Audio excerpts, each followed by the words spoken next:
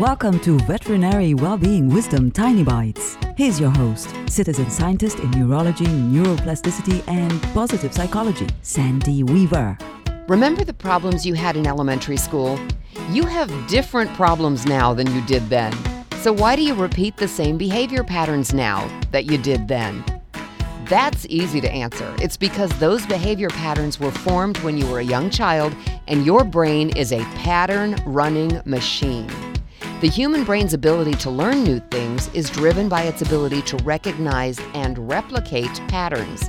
So if you learned that crying would get you out of having to make your bed, maybe you still tear up on occasion if someone needs you to do something you don't want to do. Next time you catch yourself reacting in the same old way, ask yourself if that's really how you want to behave now that you're grown up and more in charge of your life.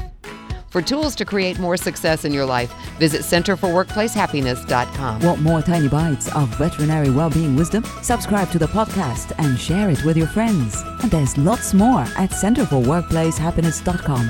Here's to your well-being, one tiny bite at a time.